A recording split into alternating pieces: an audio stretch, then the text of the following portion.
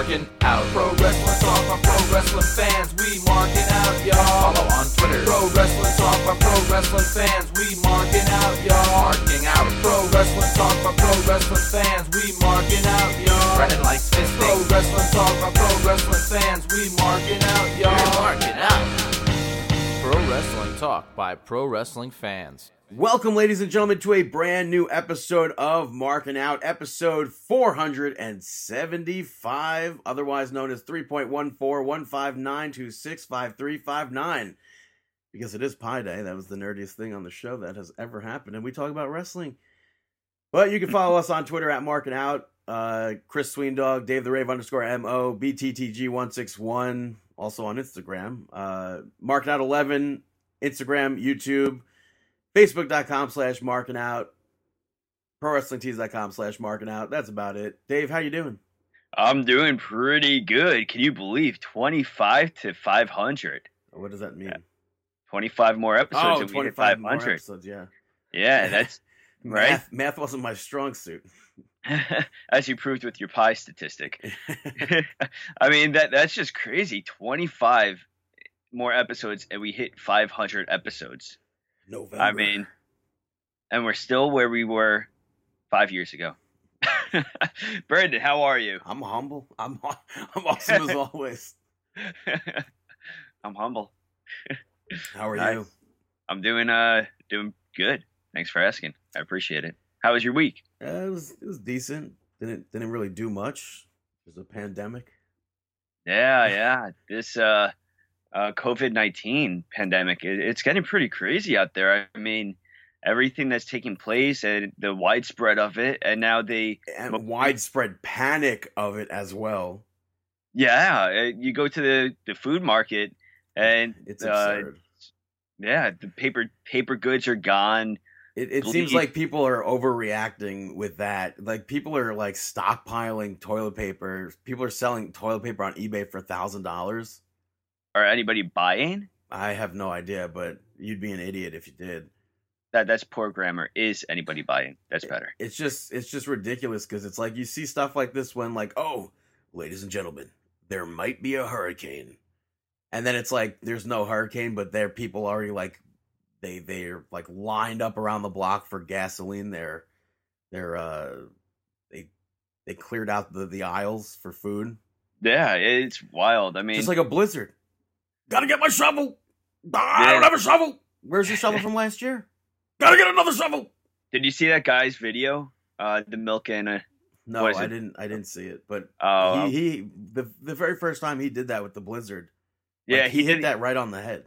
Oh no, he did a really funny one for this one right now. But I mean, it still shouldn't be downplayed. I mean, it is something that does have to be contained. We do need to analyze the virus itself, and it has to be contained. If we don't contain it, then it's going to spread, especially because there's no vaccine, there's no cures, there's no medication, or we don't know of any medication or medicinal preventatives that could be taken right now. So it's really a necessity that has to be shut down. But I don't know about that. I think a lot of people are overreacting. Well, I mean, I think that it does have to be shut down because it does have to be contained right now, especially at the rate that it's spreading. But yeah, they stopped NHL, NBA, and the NBA. It was just weird to watch it play out. It was one of those moments that I kind of wanted to watch myself because it's a historic moment.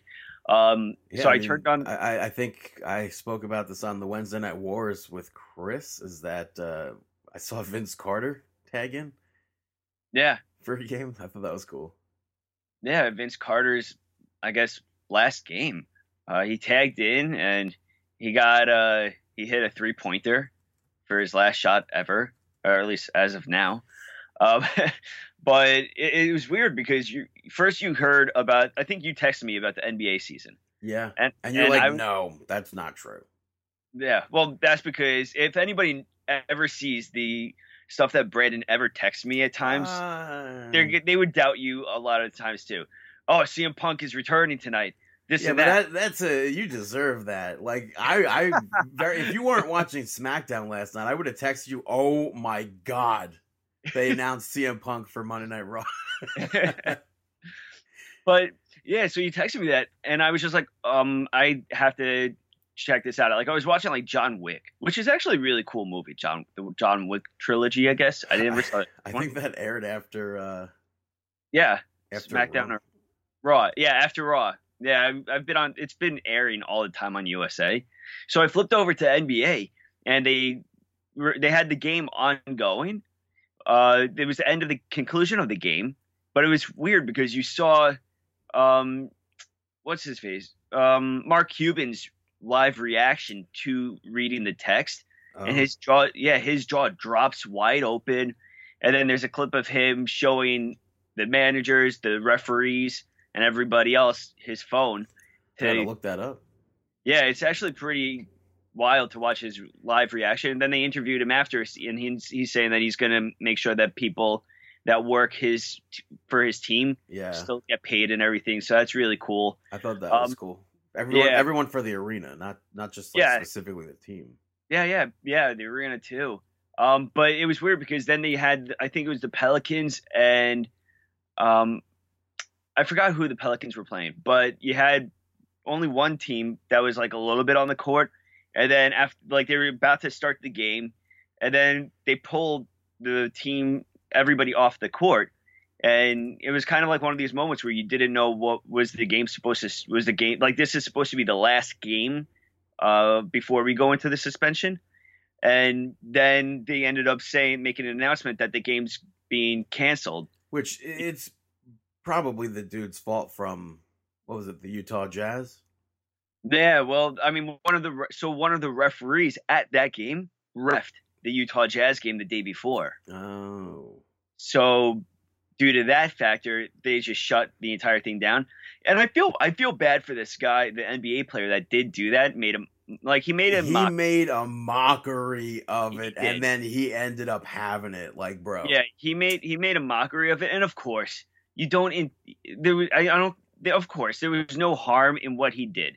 He was making light of it and making a joke. He, like, licking his players, his teammates? I think he was going around. He was going around bushwhacking and stuff.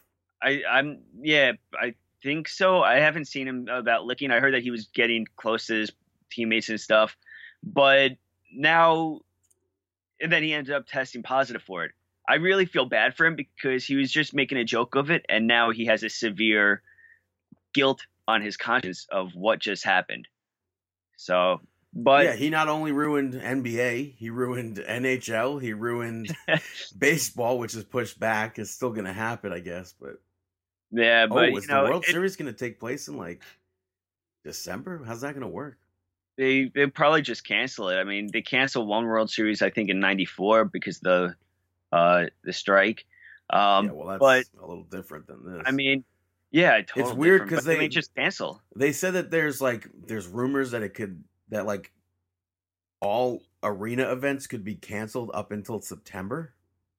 Wow, I didn't see that. But it's like, and they stopped all Broadway plays. Yeah, Broadway has shut down all concerts. Yeah, it's just weird. I mean, right now I wouldn't take any wrestling events. Yeah, I wouldn't take any public transportation, period. Here's the thing, though. I would 100%. I'd still go fly. I'd still go on a cruise. I can't let this stuff phase me. I'm, like, super at risk for it, but I can't let stuff like that phase me. I'm not, like... I'm not stupid when it comes to washing my hands. I know how to wash my hands. I'm 30 years old. You sing Happy Birthday? I sing... I sometimes sing Happy Birthday, yeah. But I get, like, really into it, so it's, like, an operatic version. Yeah, like as if Christina Aguilera was singing it. Well, that's not really operatic, but... Well, she has that, like, I guess more of vibrato and I was stuff. thinking more like Aiden English, but... Oh, there you go. Yeah, no, it's one of those things... I do runs when I wash my hands. Yeah, you see people, like, you see them cleaning the MTA, like the trains and like Penn Station, and you're like, shouldn't this have been done multiple times throughout the day or throughout like the year ever without even disease, brother? Yeah.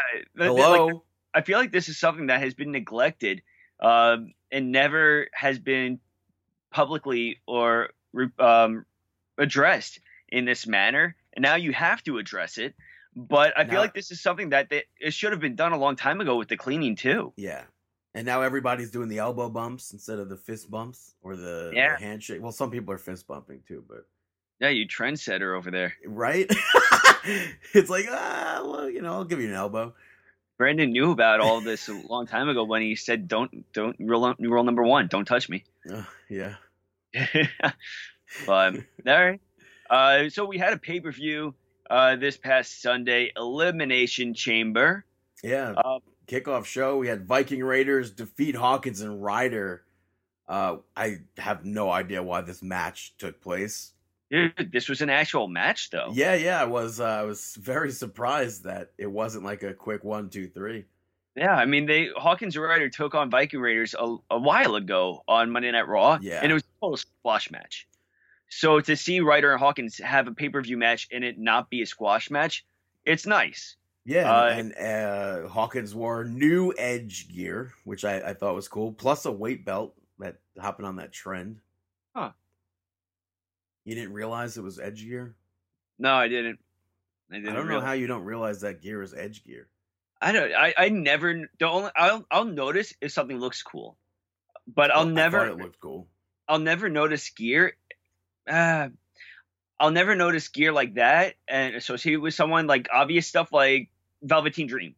I'll associate his tights to Rick Rude, but stuff like other stuff, it sometimes goes right over my head. So like when Velveteen Dream had Prince Puma tights over your head, or no, I noticed. But Eric ends up sending Zack Ryder into Hawkins, so he accidentally hits the Rough Rider on Kurt Hawkins, which I always like that spot. I know they did a similar spot at WrestleMania 28 where Ryder went to hit a Rough Rider on Dolph Ziggler, but Ziggler propelled him into Miz, or Miz propelled him into Ziggler, I think. Mm-hmm. So I'm always a fan of that. Yeah, but good match. I just want to say, like, this start of the Elimination Chamber was pure fire. Like, I feel like halfway through the event, I died down. Me personally, like, I couldn't get through. I wouldn't say halfway through. Halfway through is like, well, maybe just over halfway through. I feel like the Elimination Chamber match, like Aleister Black and AJ, is where I started. There were 8 matches, right? Yeah. So yeah, I believe so. Yeah, around Black AJ Styles, I started dwindling off, but the first parts were amazing. So you kicked off.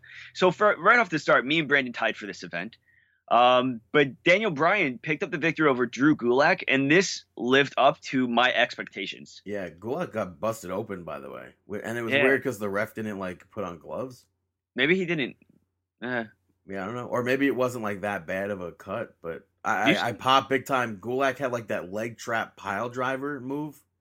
I like that move a lot too. I thought that was pretty cool. This was the technically sound match that you knew that it had the potential to be, and that's why I'm so happy that it actually lived up to that they gave them that time. They have 2 spots that they can't replay ever. the superplex, or first even the suplex where they suplexed each other over the top rope. That was a nasty spot. And then when Gulak hit the inverted superplex from the top rope into the Gulak. Yeah, that was a cool spot too. Can't replay it. Yeah, unless you get a different angle where Daniel Bryan doesn't pop out. Yeah, he escaped his trunks. His berries. And it's cool because, like, in a move like that, you normally don't see Drew Gulak on the top rope at all. He's like a no dive sort of. I know it wasn't a dive. Oh, yeah, that's true. But he went up to the top rope, hit that inverted superplex into the Gulak, and I thought it was awesome. I mean, I like the fact that Gulak had this much time, more so than Daniel Bryan. Drew Gulak is someone that we've been watching for a good amount of time, especially for like years, independent scene and everything. Yeah, CZW, NYWC. We were always aware of how technically he probably was one of the best technically sound wrestlers on the independent scene. So to see him in a match with Daniel Bryan, it's really nice. It's really cool. Next, and I like that they kind of like within SmackDown tied it into the Cruiserweight Classic with Daniel Bryan saying that ever since he saw, he called the match. Ever since I called his match on the Cruiserweight Classic, I knew I needed to be in the ring with him.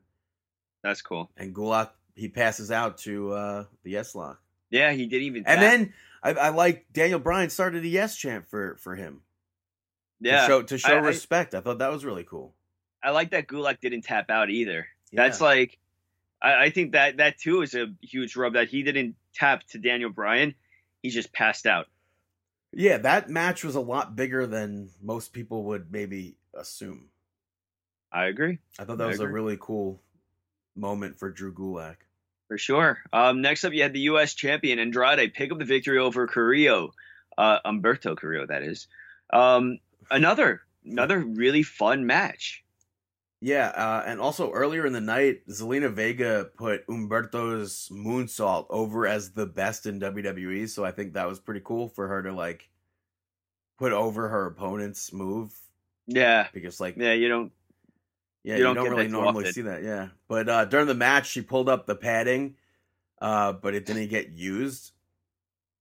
And then Carrillo lost the match after Andrade reversed a pin and held the tights, which I kind of have a problem with, because I feel like this was maybe the fourth time this has happened in like the same exact manner. I don't know. Like, you're not wrong. Me and you spoke about this, I think 2 weeks ago, when we said how much we loved, or 3 weeks ago, we said how much we loved that they had a pin attempt. I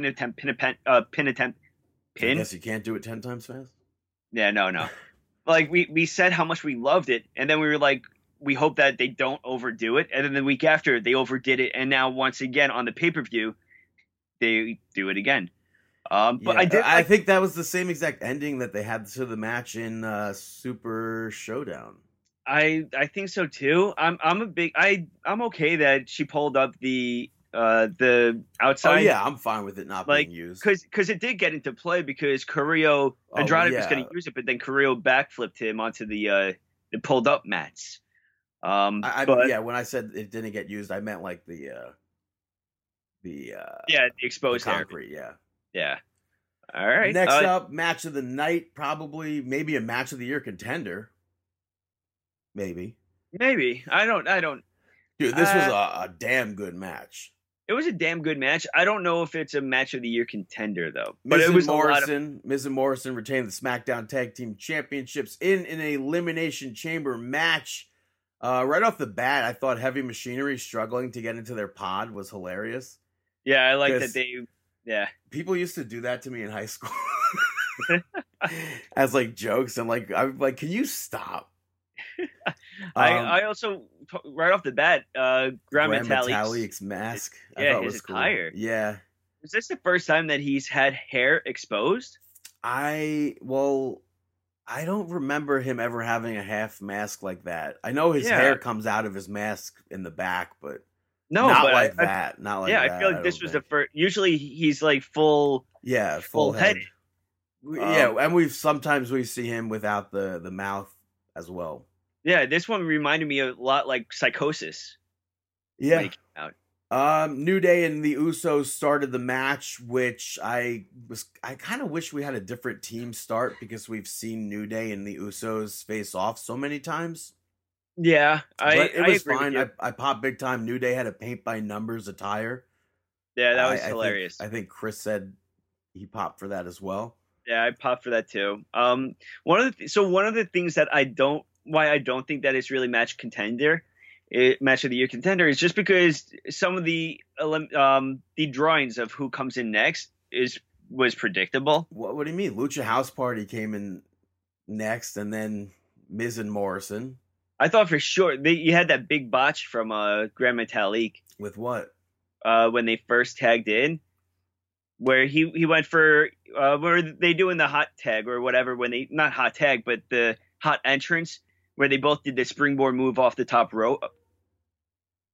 Yeah. You'll have to rewatch it, but there was like a big botch, and I was just like, oh no, that's going to totally ruin the flow of this right now. I do not recall that at all. I remember Metalik hitting that Hurricane Rana off the top of the pod to John Morrison, who was on the top rope. There was one which part was awesome. I mean, I think everybody's mark out moment of the match was Lince Dorado, his shooting star press from the hanging from the top of the cage. Yeah.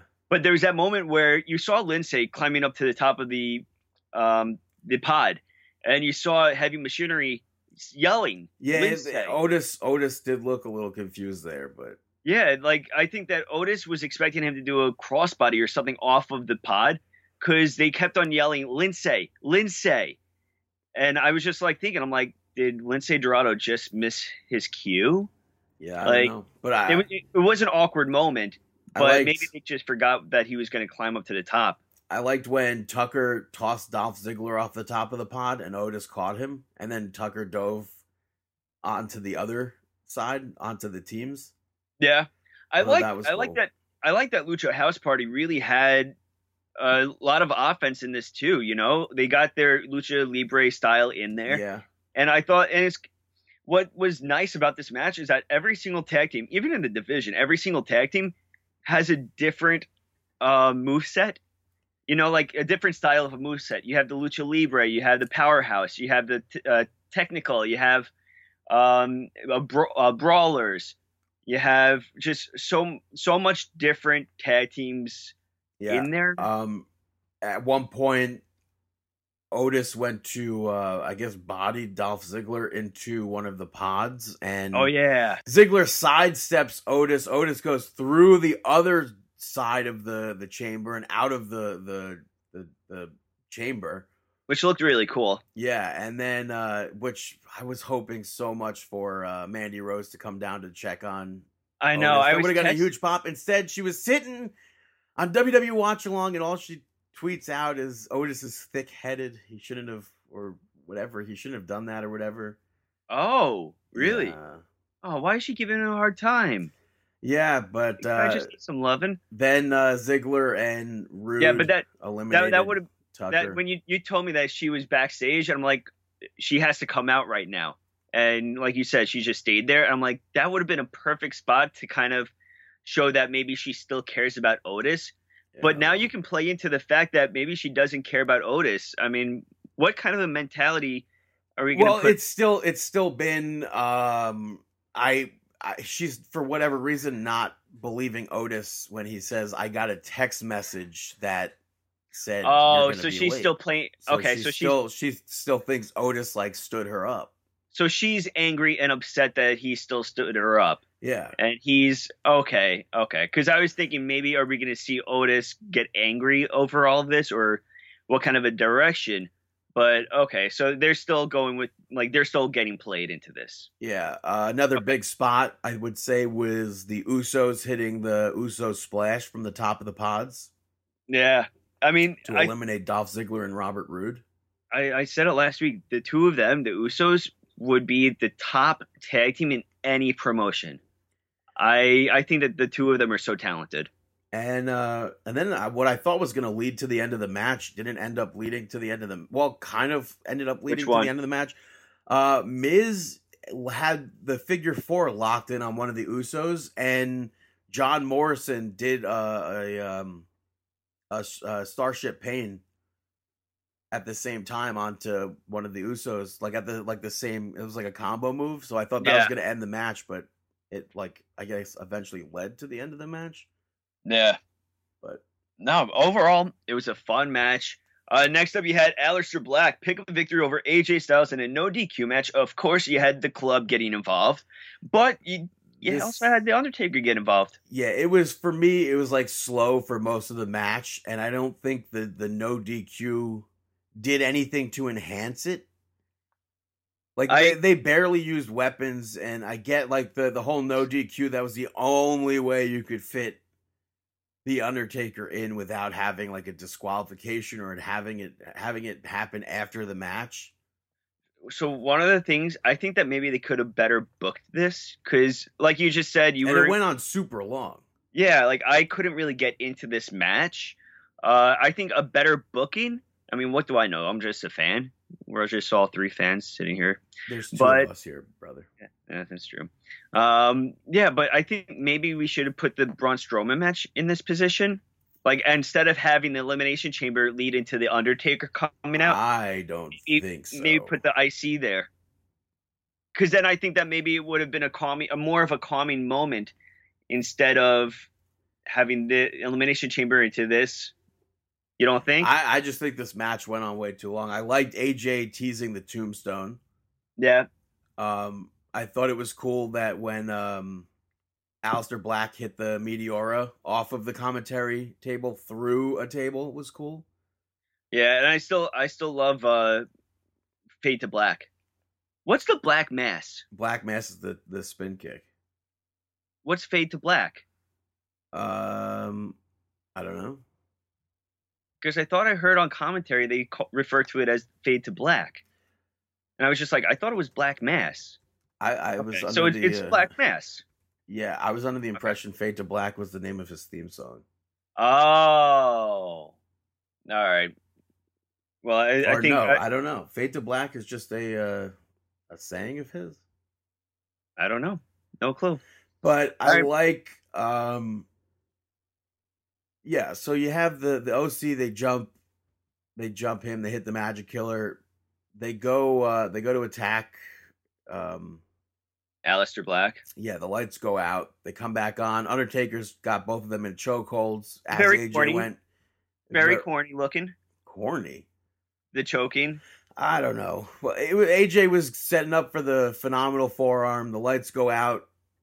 Comes back on. Taker's got them. Tosses them to the side. AJ goes for the forearm on Undertaker. Boom. Catches him. Chokeslam. Disappears. So. Yeah. And then Aleister Black picks him up, hits him with the finisher, and that's it. Yeah. Match. Next. Go on. Yeah. No. Oh, next up, you had the Tag Team Championship on the line. Street Profits picking up the victory over Seth Rollins and Buddy Murphy. Wasn't really a fan. Yeah. Viking Raiders randomly came out to fight with AOP, which made no sense to me. I still it was so confusing that they faced Ryder and Hawkins earlier in the night, and then they came out during this. It just didn't make sense to me. Yeah, I know they've been intertwined in this feud and everything, but it was just weird. And then Kevin Owens came out like the Shield, which I popped for while he was eating popcorn. Yeah, I thought that was funny. Threw some into Seth Rollins' hair. Yeah, well, I was gonna say face, but yeah. And then Dawkins pounced Seth Rollins big time into the barricade. Yeah. And really, this match was about Kevin Owens. Kevin Owens hits the stunner on Seth Rollins after the match. And just walks away. I liked where he, at the ramp, he just pours out some popcorn onto Murphy. Yeah. Which it's not to take anything away from the Street Profits or Buddy Murphy and Rollins here, but no, I don't know. I thought I do think they're all four of them are great, but this went on too long to me. Yeah, maybe I was doing a Taz impression. Yeah, maybe the previous two matches were just a little bit too long. But next up, you had Sami Zayn, Nakamura, and Cesaro pick up the victory over Braun. I like this match. Sami Zayn. I like Sami Zayn's part in this match. I agree. The double suplex and the haluva kick that he did to win, I thought that was great. And I was under the impression, I guess I missed it a bunch of times, commentary said that whoever wins this is the champion. So, yeah. So when they announced Sami Zayn as the champion, I was like, wait, what? Because he has not held a championship since he was NXT champion. That's crazy. Yeah. I mean, hopefully Sami Zayn brings some justice to the IC division now.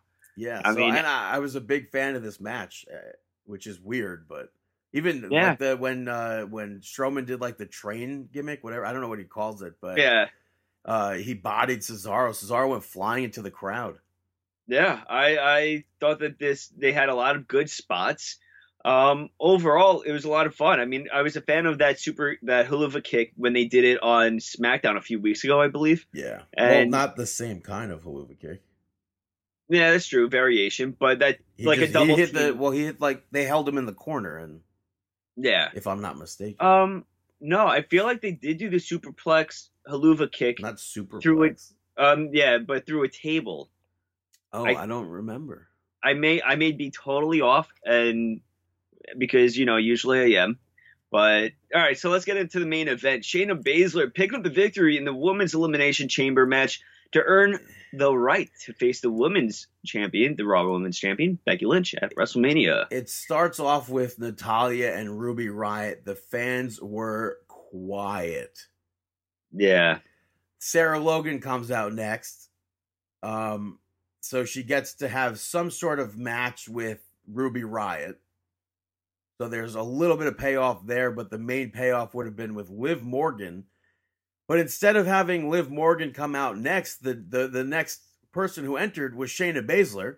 Eliminates Sarah Logan right away. Eliminates Ruby Riott right away. And there goes the entire Liv Morgan storyline. Like, what? Not long after that, she makes Natalya tap. Which then made it seem like Baszler was waiting in the ring by herself for like 10 minutes. And there goes, with eliminating Natalya, there goes the entire Asuka Natalya storylines. Yeah, so then Liv gets in. She gets put through one of the pods and eventually gets the Kirifuda clutch locked in on her from the second rope. So that leaves, again, what seemed like 10 minutes for Asuka to taunt Baszler from inside the pod, for Baszler to taunt Asuka from inside the pod. This match did not need to happen. No, this match. The crowd, for the most part, I thought was dead. It did show Baszler as like a super dominant person, and nobody's ever eliminated everybody inside of a chamber before. Yeah, but this wasn't needed. Yeah. For Baszler. I mean, you had this. What they're doing with Baszler is so unnecessary. Just like what they did. But hold on. In some sense, hold on. Just like how a few weeks ago when they had her bite the back of Becky Lynch's neck to cause blood, totally trying to get her over as a ferocious, fierce competitor. I think it's because not necessary. Yes, but we know her and her record because we watch NXT. Yeah, but we can't assume that everybody that watches Monday Night Raw or the Elimination Chamber watches NXT. Of course, but they're also going about it the wrong way. It doesn't, just because they don't know it doesn't mean she has to break skin for Becky Lynch and bite her. Doesn't mean that you have to have her eliminate all these women in an Elimination Chamber match when all of them, when was the last time they've been relevant in the title scene? Well, I don't mind her I thought from the start that she should have eliminated everybody. I just thought she should come in last. Exactly, come in last, but I don't think that I don't think it's necessary to have Baszler in. You could have easily just had her do a promo with Becky Lynch, have them brawl. That's going to get people pumped up. I mean, I'm sure they're going to lead into that, but it didn't have to go in this fashion. I'm kind of disappointed that it did, but I would have liked to have seen like Baszler locks in like the Kirifuda clutch or something, and the poison mist drips from Asuka's mouth. Ooh, like blood. I like that thought. That's interesting. Watch like next week or 2 weeks. Sure. You're gonna do that. That's actually I actually do like that. I actually do like that. But yeah, so that is Elimination Chamber. Let's get on to some Monday Night Raw. Monday Night Nitro. Which Becky kicks it off, completely getting rid of the whole Conor McGregor gimmicks, so that's fine. Yeah, that's good. It's obviously a promo about Shayna Baszler. She brings up Ronda Rousey. I thought it could have been a little bit stronger. Yeah, I agree with you. I don't think it really delivered as strong as it should have. But, I mean, you also didn't have Shayna Baszler involvement. It was straight up just Becky. Right. So... First match of the evening, we saw Rey Mysterio defeat Angel Garza. I liked when Angel Garza went for the 619. Yeah. I thought that was cool. But Rey Mysterio, again, goes for that Panama Sunrise, and Angel Garza caught him. Rey Mysterio reversed it back into a setup for the 619. Hits a body splash, like, elbow drop thing. I think he was like too close to. Yeah. He was Garza. A little bit awkwardly positioned. But again, I'm having such a fun time watching him, Garza, him as in Rey Mysterio, Humberto Carrillo, and Andrade like Yeah, intertwined. but it's missing Kalisto, and I know he's on a different brand. Yeah, and he's also injured too. I know you're about to say that because he's also injured. Yeah, the injury too. But this is the storyline that he belongs in. This is where he has to be. This sets up Rey versus Kalisto at WrestleMania. But more likely a fatal 4-way for the United States Championship. But yeah, that would be amazing though. Up next, they showed, if WrestleMania even happens, we don't know yet. All right. Yeah, as of now, WrestleMania is not canceled. Yeah, they showed Kevin Owens arriving earlier in the night and being stopped by Seth Rollins, Buddy Murphy, and Authors of Pain. I liked Seth Rollins showing up there because he was eating popcorn, which was like a callback to the pay-per-view. Yeah. And then Kevin Owens throws his suitcase at AOP and went after all of them, but obviously can't take all 4 of them on. No, they dominated him. Yeah, after that, we saw Charlotte Flair cut a promo about the video package that they aired on NXT last week, which they then also aired on Monday Night Raw with Rhea Ripley in the Raymond James Stadium. Mm-hmm. Flair quotes Rhea Ripley from the promo and said that she'll never be her, which is pretty much what Rhea Ripley said in the video.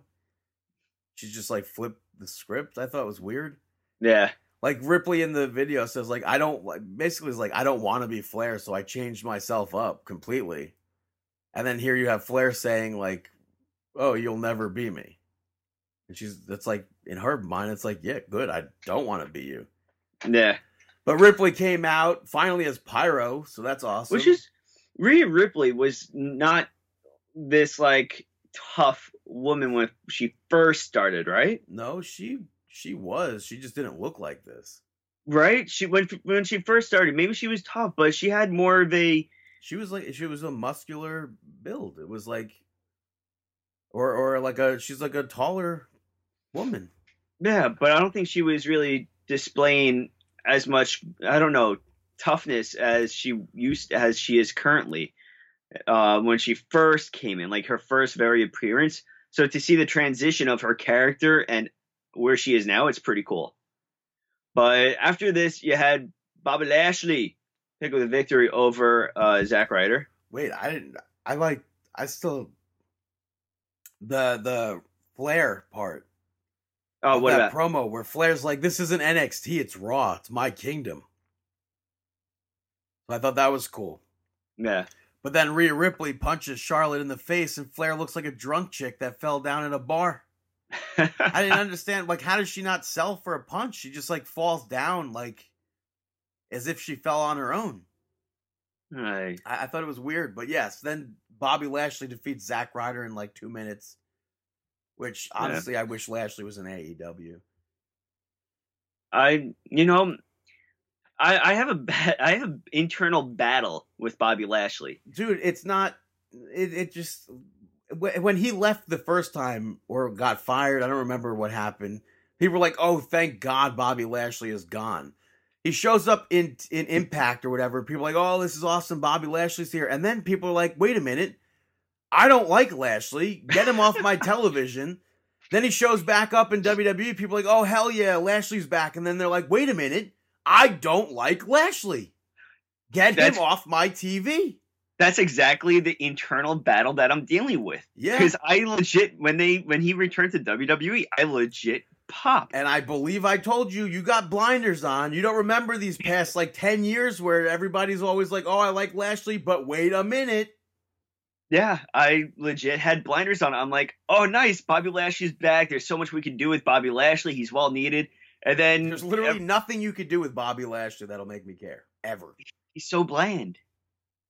He is bland.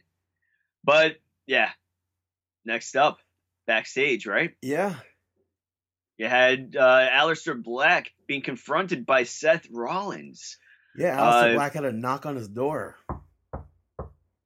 Yes, he had the good old knock. But yeah, it was Rollins and Murphy. Yeah, asking him to join them. but that didn't go as planned. Yeah, Black said no. Sets up Aleister Black versus Seth Rollins later on. Matchup next. McIntyre. Was it like necessary? McIntyre defeats Eric Rowan. Is anything with Rowan necessary? I don't know. But Drew McIntyre ends up moving the cage during the match and smashed it with the steel steps, and then did the 3-2-1 to win. I mean, the Claymore. Rowan. I mean, was that like the kibosh of the cage? Is that it? Are we done with that already, or what? It had to be. Like, I mean, last week with the robotic tarantula, and then, I mean, like, what was it? Was it always meant to be a robotic tarantula? What was it supposed to be? Like, I know news sites reported Vince McMahon completely rewrote it and got that last minute. I don't know. There's so much that could have been written with it. And I guess I could only think that this is I don't think they had the payoff that they wanted. So this is kind of to just put it to bed. The matchup next kind of irked me because it was Kabuki Warriors picking up the victory over Natalya and Liv Morgan. What do you think about the pre-match promo, though, by Kabuki Warriors? I like it. I don't have a problem with that at all. I like it too. I think that the laughter, like they're hysterically laughing. And I was thinking about it. Do you think that the hysterical laughter is just a way to show that they're crazy, but also because they don't speak English. I'm about to not speak English too well, but they don't really speak English too well. Do you think that the laughter is a way to give them a decent promo without having to pronunciate as many words?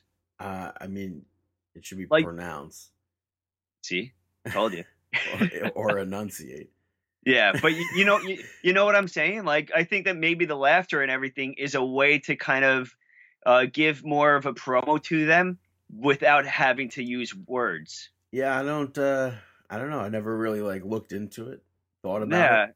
I feel like that is very possible. I mean, it's a good way to elongate any promo. If you can't get the words out, just hysterically laugh. People are going to think that you're crazy anyway, so go for it. But Ruby Riott came out during this match, which then saw Sarah Logan eventually make her way down. I thought, right off the bat when she came down, they should have brawled. Yeah. It was weird because they were, standing on opposite sides of the entrance ramp and then, looked at each other and they're like, okay, fight. And it's that made no sense. And then Liv Morgan went up to the top rope, but instead of, Natty went for a hot tag or whatever, Liv Morgan went to the top rope, jumped out onto them, and that was the end of her in the match. Realistically, this is going to be a triple threat match, but do you see this payoff of a triple threat at WrestleMania, or is it going to be on Monday Night Raw beforehand? I at this point, I have no idea, but WrestleMania would be the most likely of But places. That's the thing, I mean... And it's not. I don't think it would be a triple threat between them. I think it would be a women's battle royal. Part. Yeah, the three of them fight each other in there. I don't like that. I think that the three of them should be given the proper amount of time, but they could still be given the proper amount of time. And that match was 20 minutes long. Yeah, that's the thing. It does make sense, but it just stinks that they didn't have anything geared towards their payoff at the Elimination Chamber. But yeah, Kabuki Warriors picking up the victory over Natalya and Liv Morgan. Yeah, up next, the OC came out. AJ Styles spoke about The Undertaker getting into his business. And he brings up how Undertaker took his jacket and his hat off after his loss at WrestleMania to Roman Reigns. And it's it should have happened after you lost to Brock at Mania 30. AJ's not wrong. Then he challenges Undertaker for a match at WrestleMania. Called him a broken down old man named Mark Calloway. And then goes into bringing up Michelle McCool. Michelle McCool is the reason why you're even wrestling still. I don't... Because what kind of made me laugh was where he's just all right, I'm breaking kayfabe, guys. Michelle McCool and Undertaker are married. I don't know if you know this or not, but yeah, Undertaker's married to Michelle McCool. It's like, dude, yeah, we all know that. I think Thanks, he's AJ. got a problem with Michelle McCool because she does his finisher. I totally forgot about that. My finisher is not the Faith Breaker. It's a Styles Clash. And she didn't even ask me permission. But he brings up Undertaker dying in the ring, and he said that he will be taking his soul. And then they announced later on a contract signing for the match, even though Undertaker didn't even accept. But AJ Styles kept, maybe once he used the expression nail in the coffin. Yeah. Casket match. I That think would the last casket match that we saw with Undertaker at WrestleMania might have been 22 against Mark Henry, if I'm not mistaken. Whose finisher was nail in the coffin? Or something like that. Oh, Vampiro. Yeah. That would be interesting if they did a casket match. But what's the payoff then? Is that going to be Undertaker's last match? Or It could. I don't know. I mean, a casket match at WrestleMania. It would make sense if Undertaker's last match is a casket match. If there are no fans there, they got a lot more leeway with getting to do moves that they don't normally get to do because there's no crowd seeing them. It's going to be really interesting to see how this all plays out. I think no matter what, people are going to tune in and watch. Well, yeah, it's WrestleMania. Unless WrestleMania is actually canceled or moved to June or something like that. In that case, you can find me and Brandon on Twitch playing video. We're going to be playing WWE not happening. 2K20 and airing our WrestleMania. Not happening. If anything, I'm going to be watching WrestleMania 20 clips of it later today. Well, today was it happened, I believe, 16 years ago. Today was WrestleMania 20. I don't know. I would pick an older one. Not WrestleMania 9. But that. Oh, I don't need to do old. I don't like old. I don't know. All right, next up, you had the 24/7 champion, longest reigning champion of the 24/7 title championship, Riddick Moss, picking up the victory over Cedric Alexander, and Cedric Alexander continues to fall.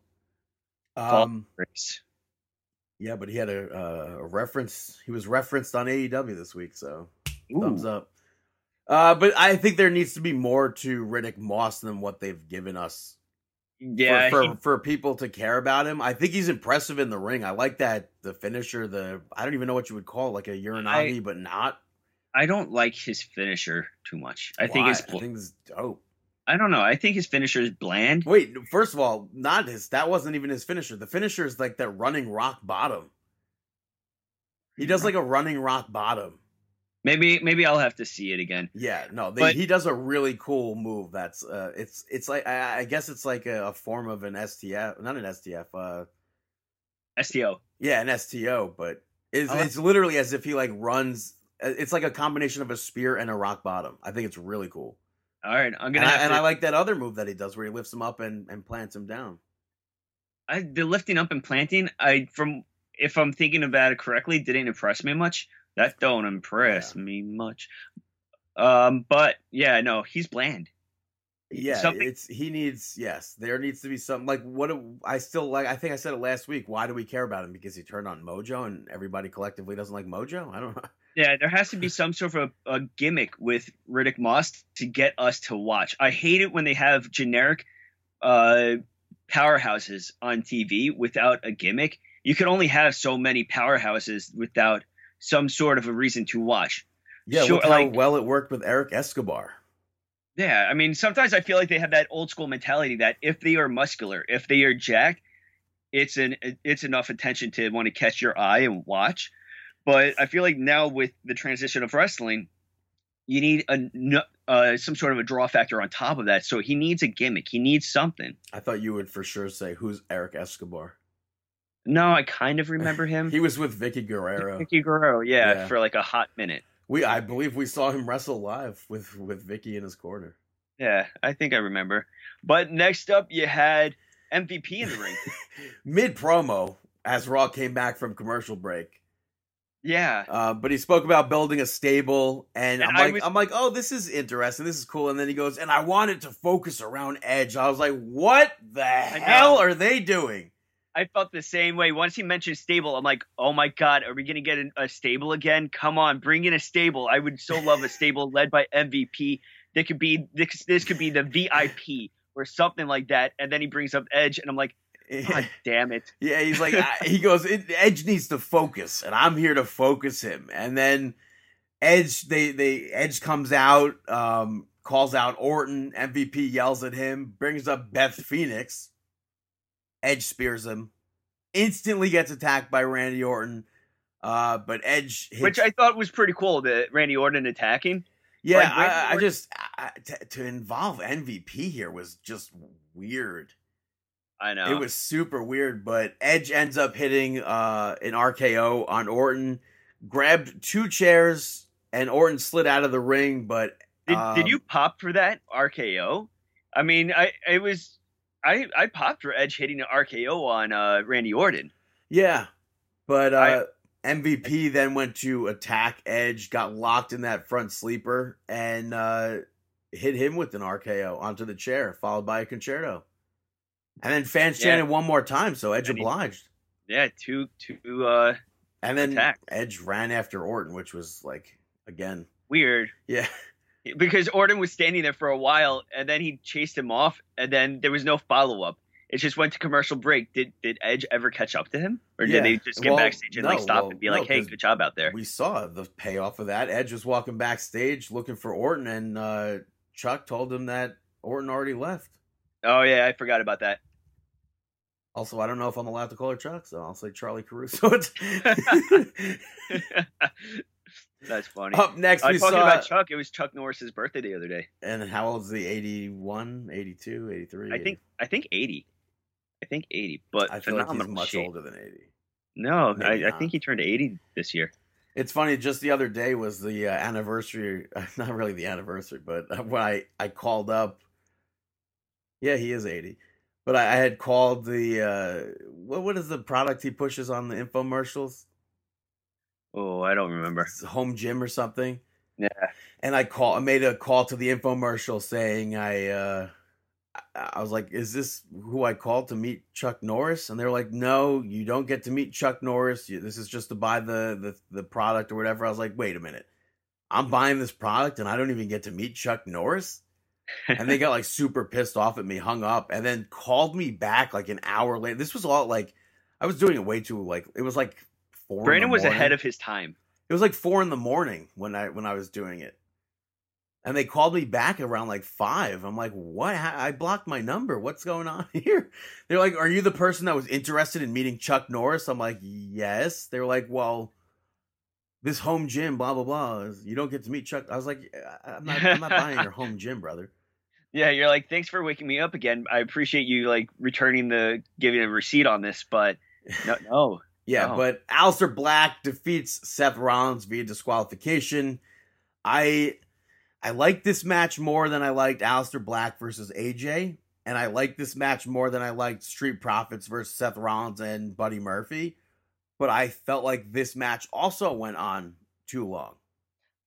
I feel like maybe they're trying to get Aleister Black over further, but by giving him longer matches, but I don't think it's necessary. And I thought the ending was kind of predictable. Rollins calls Authors of Pain out.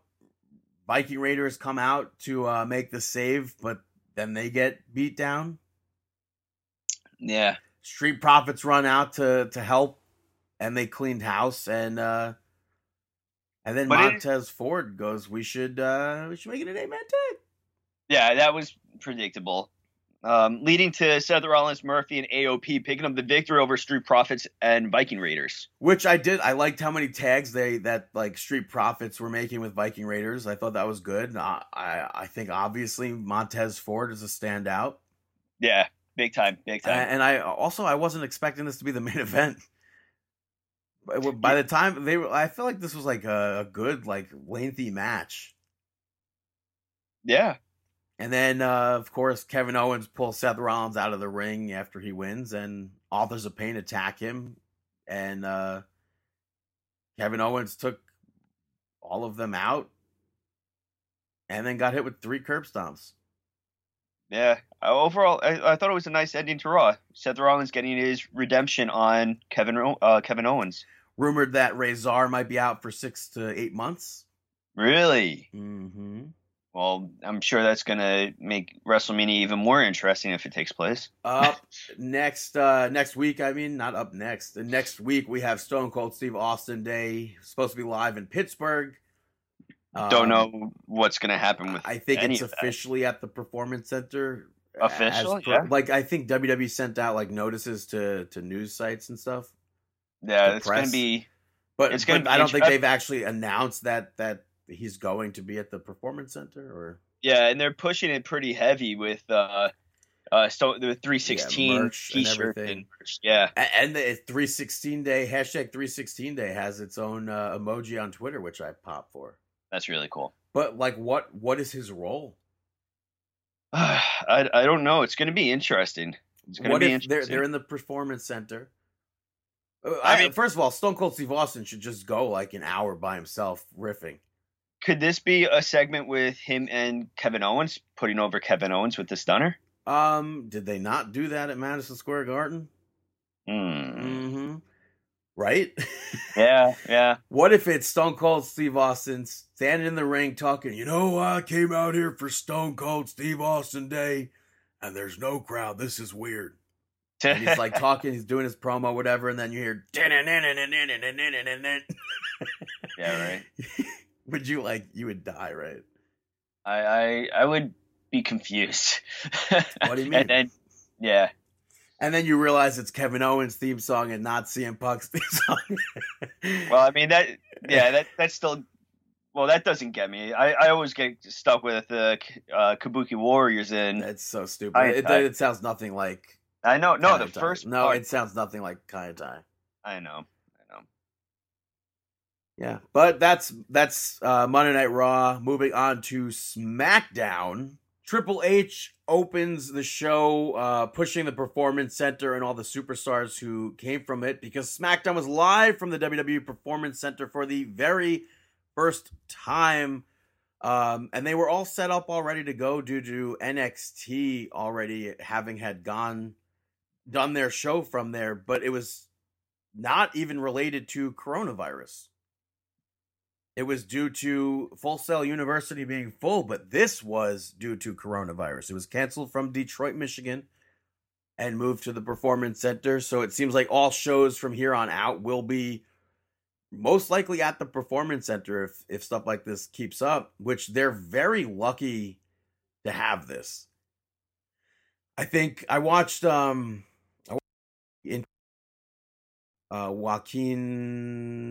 Wilde, DJZ, and he said that they broke down 6 rings for this. So that's crazy, because it's like, did they break down the 6 rings for NXT and then reset everything back up and then break everything back down for SmackDown? Like, how are they getting their training in if they broke down all the 6 rings and stuff? Do they do that in between shows? I have no idea. I don't know. Or is like everything on hold because of coronavirus anyway? Yeah, we've never had this happen before. And WWE is really lucky that they have the Performance Center to do something like this, because AEW on the other side is, I mean, they had to move their events. They moved one event, at least so far, from the last that I looked, to Daly's place in Jacksonville, Florida, where it's attached to the TIAA Stadium or whatever it's called. Mm-hmm. But Jacksonville just got a corona gimmick, and they can't have events there. Yeah, I feel like we're going to see a lot of... AEW was going to be was going to have limited fan restrictions or whatever, but now they're not even allowed to have fans. Blood and Guts got moved from Prudential Center. I don't know what's happening with that. I don't know if they announced a venue change for that. But no, not yet, I don't think. And that's if they end up having that match, it's going to be bizarre to have no crowd. I saw somebody on Twitter, I wish I knew what their Twitter handle was to put them over. Somebody said that in this time they should just. Well, I mean that's of course if Matt Hardy is in fact signing with AEW. Mm-hmm. Hardy compound for like a month, a straight month of just like, wait a minute, this is like, how did we get here? Like a broken universe sort of thing. Yeah. And just have film like a whole month's worth of episodes of AEW with a select few people or whatever at the Hardy compound. That would be interesting. Like you could put on your standard AEW matches at the Hardy compound, but you can also have like a huge broken storyline. I'm sure we have no idea if Matt Hardy's even in AEW. Yeah. It would be fantastic if like all of a sudden, if he was like actually still with WWE and then boom, NXT films there or something like that. Mm-hmm. Or Raw and SmackDown go there and like they get broken. It should be very interesting to see what happens with AEW. And stuff like that. So it's unfortunate, but people are working with what they got. Exactly. That's what you got to do. And Triple H welcomed everybody to the Performance Center, which I thought was really cool. I thought when I first thought about the opening of SmackDown, I was like, I think it should be Vince McMahon doing a cold open to SmackDown. But when Triple H shows up on the screen, I was like, duh, hello. Obviously, it makes more sense for Triple H because there's no PC without Triple H. Yeah, this is his baby. Yeah, so I thought that was really cool. So yeah, I totally agree with you. I thought that intro was really cool. He was talking about how being entertaining and stuff like that, and I thought it was one of those things that was just like reassuring in a way. Yeah. First up that we had on SmackDown, Sasha Banks and Bayley came out and taunted the crowd, which I thought was great because there was no crowd. Then they cut a promo. Sasha Banks used Paige's catchphrase saying, "This is my house." And then they asked where Paige was, and Triple H was like, yeah, Cole, why did you tell him where Paige is? And Adam Cole, geez. Michael Cole told everybody that Paige, no. That Paige is not there due to travel issues, which apparently she did end up saying due to coronavirus. She's not going to fly. I think, but I thought she was living in Florida, so I don't know. Maybe she went overseas at some point. But Alexa Bliss and Nikki Cross came out, spoke about challenging the Kabuki Warriors, and then challenged Boston Hug to a match. To which Boston Hug Connection picks up the victory over Nikki Cross and Alexa Bliss, which Triple H sat in on commentary the whole night. I thought that was pretty cool to have him on commentary the entire night. A little bit goofy, a little bit serious at the same time. I'm not sure if they originally planned to have Triple H on commentary the full night because Michael Cole said Triple H is like, I don't know if he actually said like Triple H is very busy. We're gonna have like a rotating cast basically, is what I remember him saying, something like that. Yeah, but maybe Triple H just got like big time over with the boys backstage, like so he's like you got to do it because he did leave, I believe, at one point right after this match. So it was cool because it was like he was kind of like DX Triple H. Yeah, it was a lot of fun. I mean, throughout the night, he even took the camera at one point. Yeah, it was playing camera guy. But as far as this match goes, Nikki Cross, I liked her playing to the non-existent crowd. Doing the whole like clap to try to get the fans behind Alexa Bliss. Even the stomping on the outside of the ring. Yeah. Asuka ends up attacking Alexa Bliss from behind the referee's back. Also, Triple H, hilarious. He says she came right through the crowd. She blended in with everybody here. I thought that's so funny, and I liked this match. It was very weird to see, and it was almost as if I could hear the crowd throughout all of SmackDown, which is bizarre. That is bizarre. And also during this match, I thought it was weird. They had the I don't know if you even like realized it. The teams were on the opposite corners of the ring. Normally they would be. Like, yes, obviously they'd be in opposite corners, but like they were on the other sides of where they normally would be. And I was like, oh, maybe it was like a TV thing, but for 205 Live later on, they did Team NXT versus the Originals plus Mike Kanellis, and they had the normal ring spots for them. Interesting. Yeah. Yeah, it wasn't. I didn't notice it. Which that match, by the way, was really good.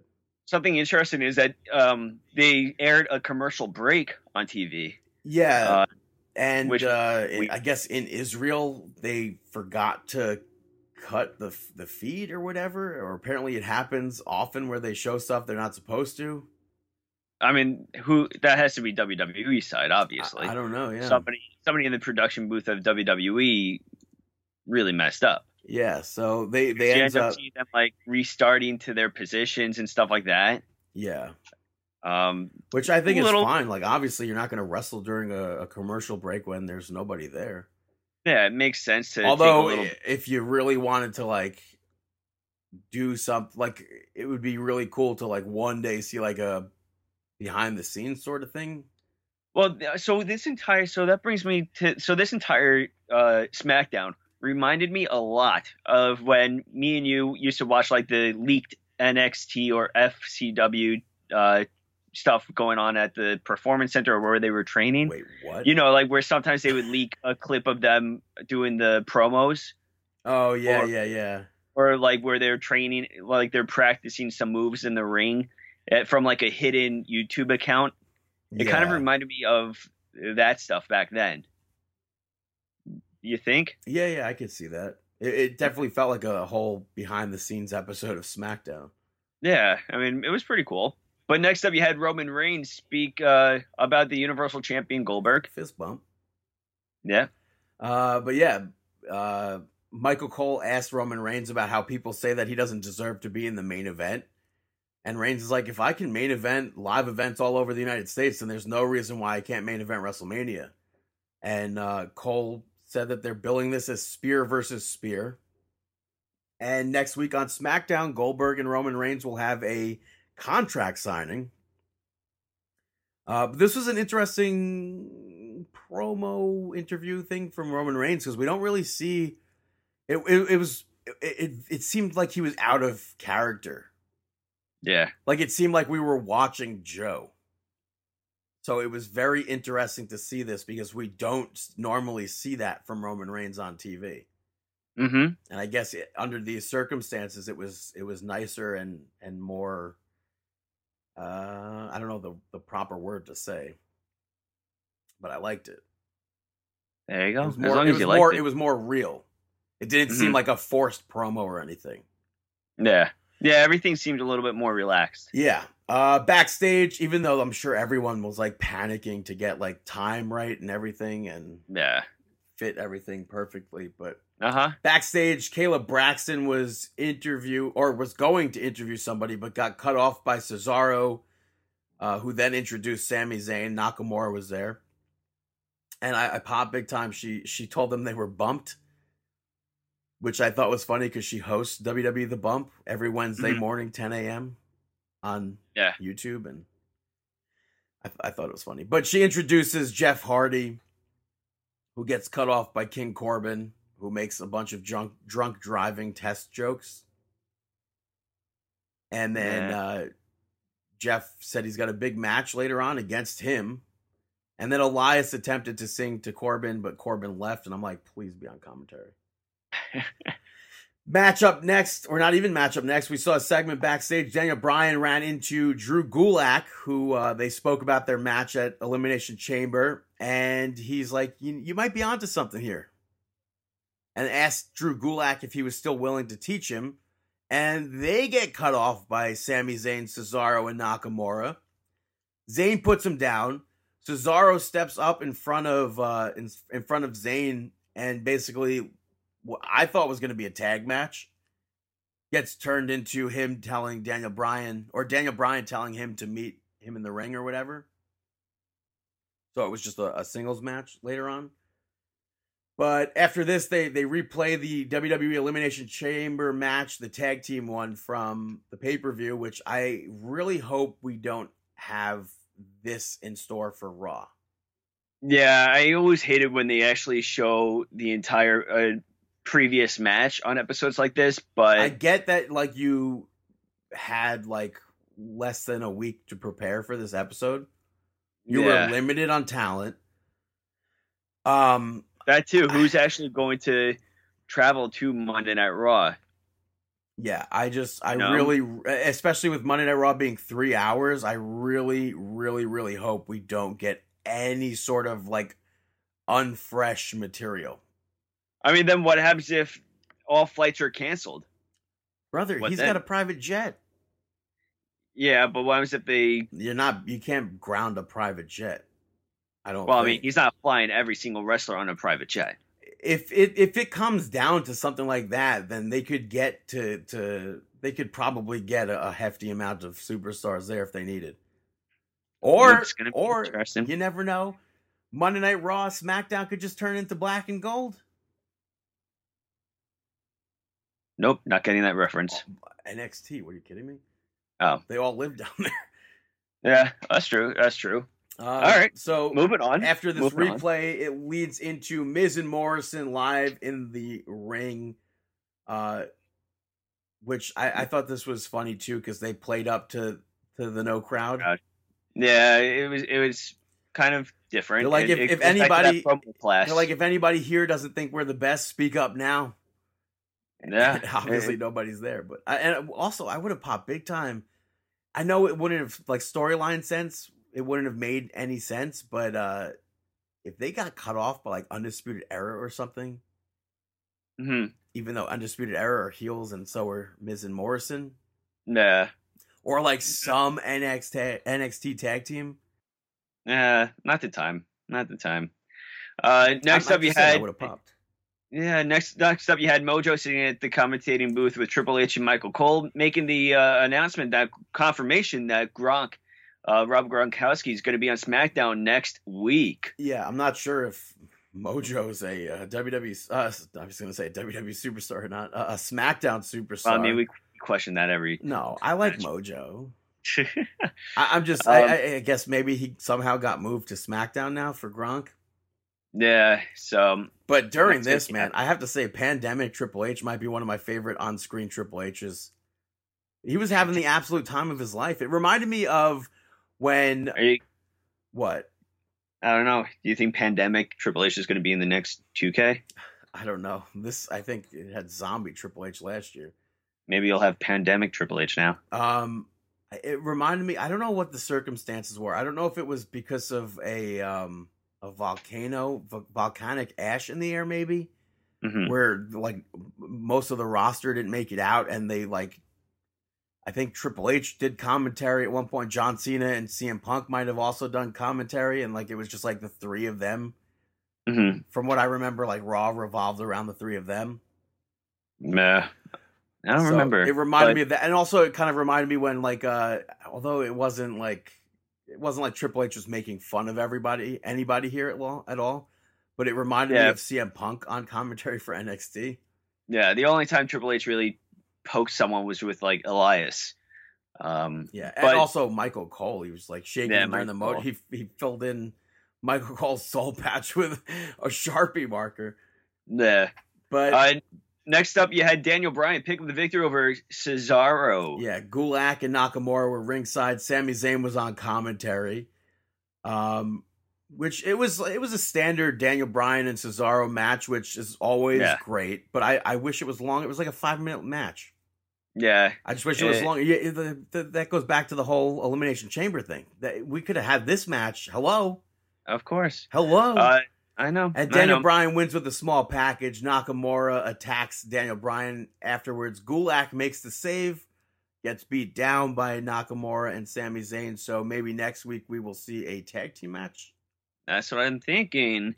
Next up was something that was a little bit weird to me. You had Jeff Hardy picking up the victory over King Corbin. Jeff Hardy making his return to the WWE from injury. It's weird. Elias was on commentary. Yeah. Elias commentary. It was weird that it just felt weird that Jeff Hardy was making his big return to no crowd. Yeah. But circumstance. Yeah, but he ended up. King Corbin attacked Jeff Hardy before the match even began. And Jeff Hardy picking up the victory with the Twist of Fury. Yeah, after Elias distracts him with the guitar playing, which I thought was fun. Yeah, so I guess no more Twist of Fate. Yeah, I don't know what's going on with that. I know the internet like blew up. They're like, "Nah, Michael Cole sucks. He called it the wrong move." Blah, blah, blah. But like, if you watch the move, it wasn't a Twist of Fate. So, also, I think from what I was seeing, Matt Hardy may have trademarked Twist of Fate. I looked up all the trademarks on Twist of Fate, and Matt Hardy does not. As far as the internet goes, like where you could look in the database, there's no Matt Hardy there at all. There's 2 live Twist of Fate trademarks. What a Mark news reporter you are. Well, I mean, I wanted to see because I saw during this match, people were like freaking out, like how dare they change the name of the Twist of Fate? And it's like it was not the Twist of Fate. It was like the Twist of Fate into a swinging neck breaker. Yeah, I mean his Swanton Bombs aren't even the Swanton Bombs ananymore. Well, like this one looked more to a one that he used to do as opposed to the one from like. Well, I mean he's landing like directly on them as opposed to I feel like when he first started doing it he was landing on them, but he was also coming off of them. Now he's just like plopping right down on top of them. Yeah, but and it's also like I would have accepted. It's weird because Jeff Hardy did a variation of a Twist of Fate that was to me it wasn't a Twist of Fate either. No. When he returned to WWE, he started doing that Stunner Twist of Fate. Yeah. So and they called it the Twist of Fate, but I like the Twist of Fury. It's like it elevates a normal swinging neck breaker. Yeah, hey, I'm happy to see Jeff Hardy back on television. He looks in great shape. And happy to see him back. Yeah, after this, Triple H thanked everybody for viewing SmackDown. Thanked all the viewers at home, obviously, which I'd like to think all the chairs were still set up as a way of bringing the WWE Universe into the Performance Center without actually being there. Like, It's like, oh, this chair is you. It represents you, the universe. But it leads right into John Cena and Michael Cole, where they spoke about Bray Wyatt and how John Cena defeated Bray Wyatt at WrestleMania, leading to The Fiend, as per what Wyatt had said. And John Cena calls Bray Wyatt lazy and that and said that he gave up. Yeah, and then I like the entire John Cena talking about how he wants to help the future. He is about the future, but the future isn't Bray Wyatt. Yeah, he name drops McIntyre and a few NXT superstars. Riddle, Ripley, and it was one of those things where I like John Cena promos. I'm a fan of his promos. Yeah, and he said the match John Cena versus The Fiend at WrestleMania will end the most overhyped superstar. That being The Fiend, and then Bray Wyatt's shows up laughing ringside, comes into the ring, which I like because that wouldn't normally exactly. Yes. Happen. Like if this was in the crowd, that may have been him on walking down or something even.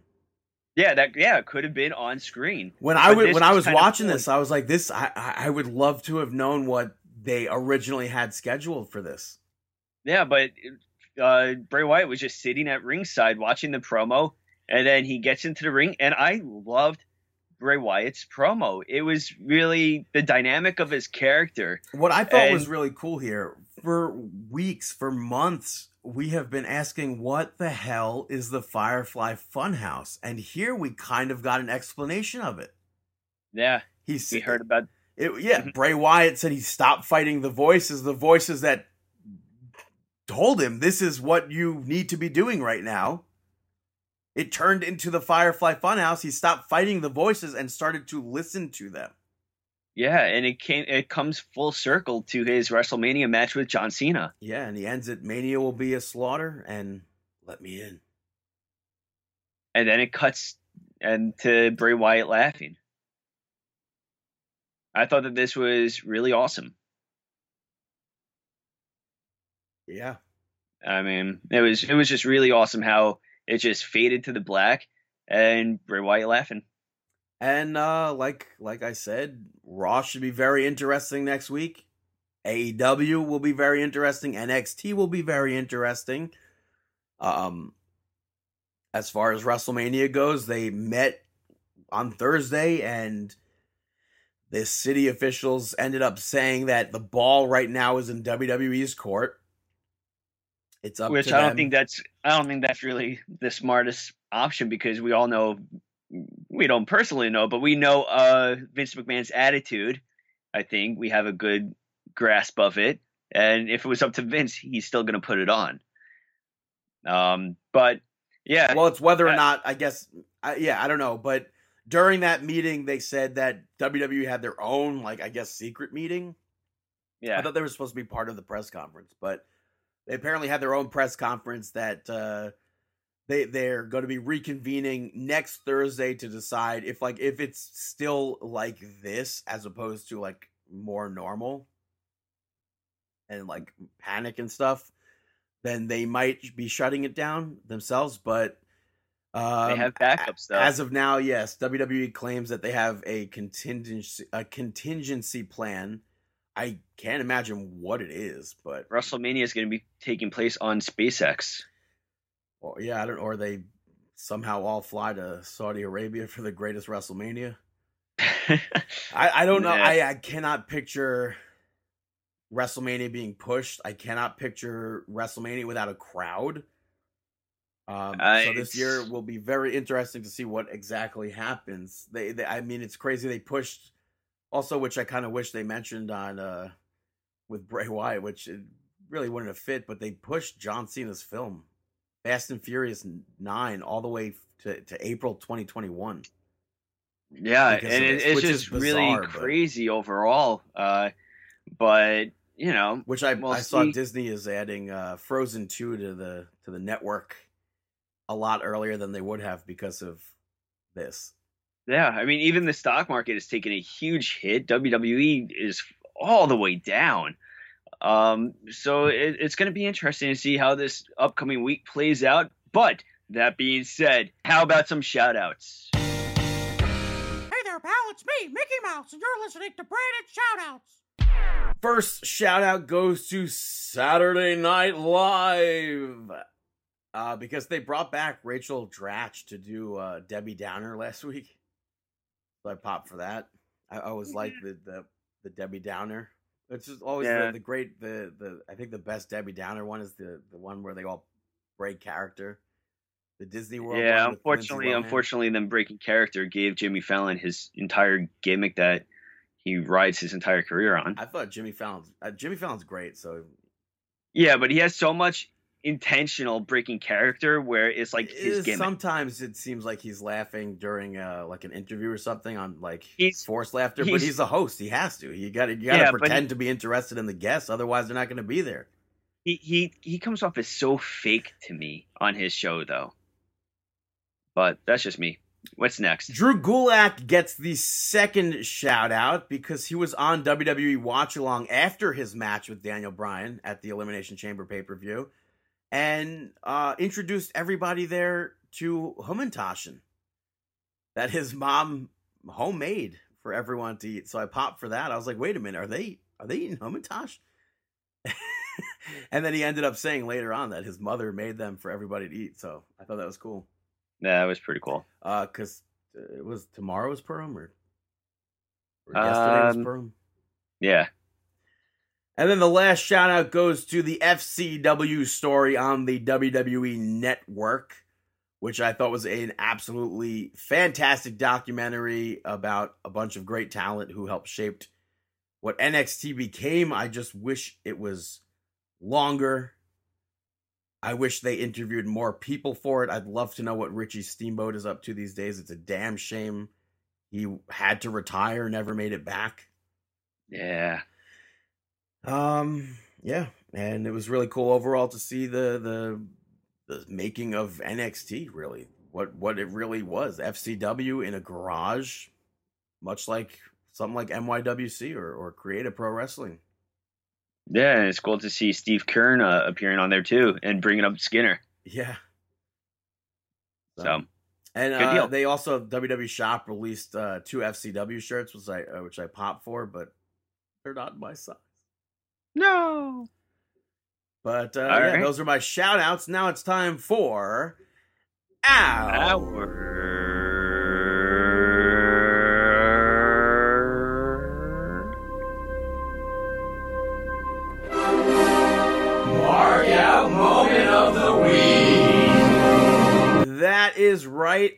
Mark Out moment of the week. I said it on the Wednesday Night Wars podcast, which you can listen to on markinout.com.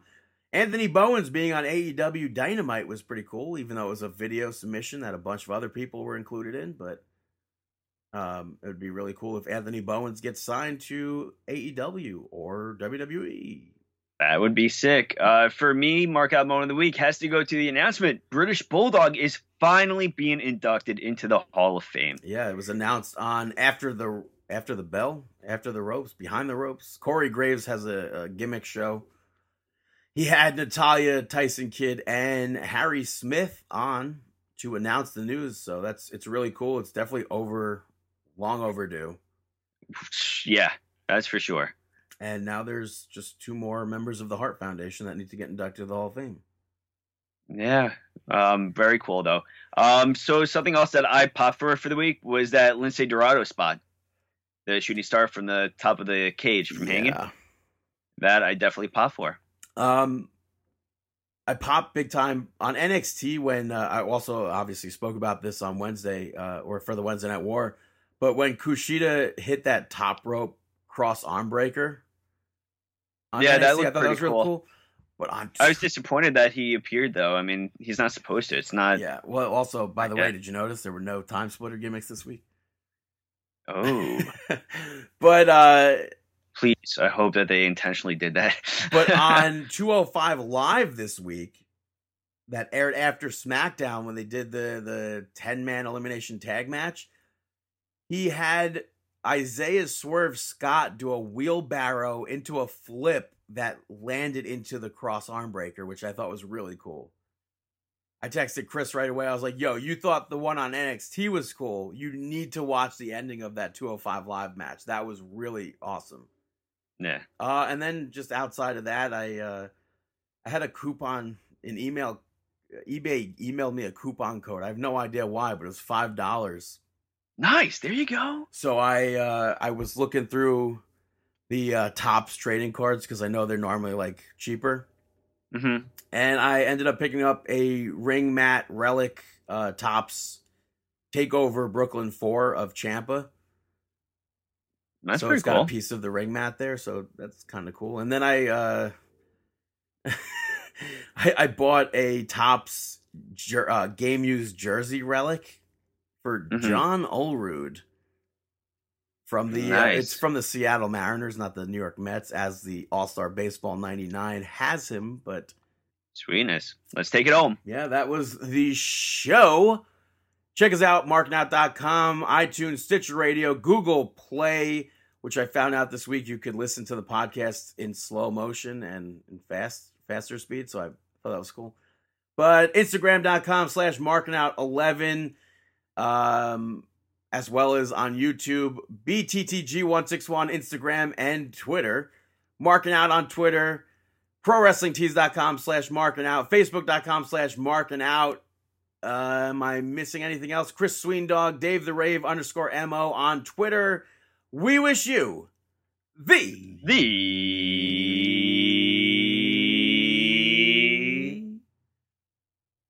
best of luck in your future endeavors. Happy fans.